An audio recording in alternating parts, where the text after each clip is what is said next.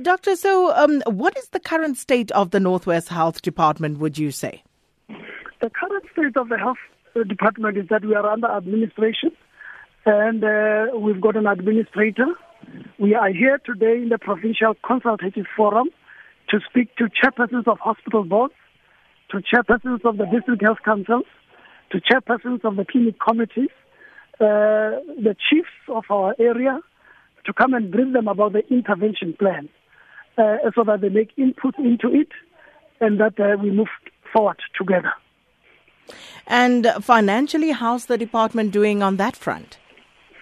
Well, we are advertising 223 posts. We have money to advertise 223 posts. We have 4,175 vacant posts, but we've got a process that we're starting now.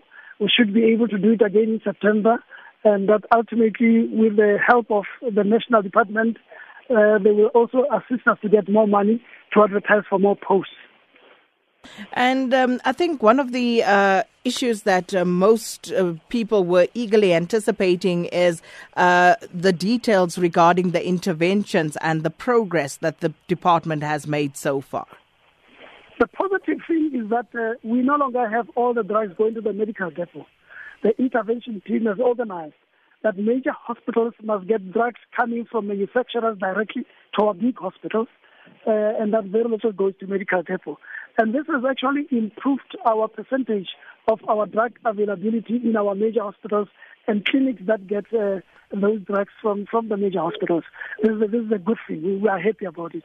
They are beginning to establish a process to make sure that the supply chain management is done properly and are putting systems in place. But as you know, the systems are run by people. They are therefore in the 2023 posts that we are going to advertise.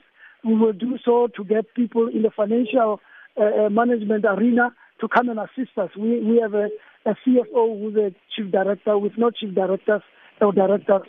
It's a CFO and then deputy director. So and we are beginning to see the change and we're happy with it. And your relationship with the unions, we know during the past several months that has been quite contentious with NAHAO. Well, yes, we're talking to NAHAO all the time. There were lessons learned from the strike, and because of that, we're engaging more, and we are beginning to share the same vision that ultimately it is the people of the Northwest that we must serve, that what we need to do is to do the greatest good to the greatest number of people, and NAHAO is on board. And just a final one, Dr. Masike, can we expect to have regular media briefings like the one you had today and updates on progress going forward? We will do so. Fatima will definitely do so.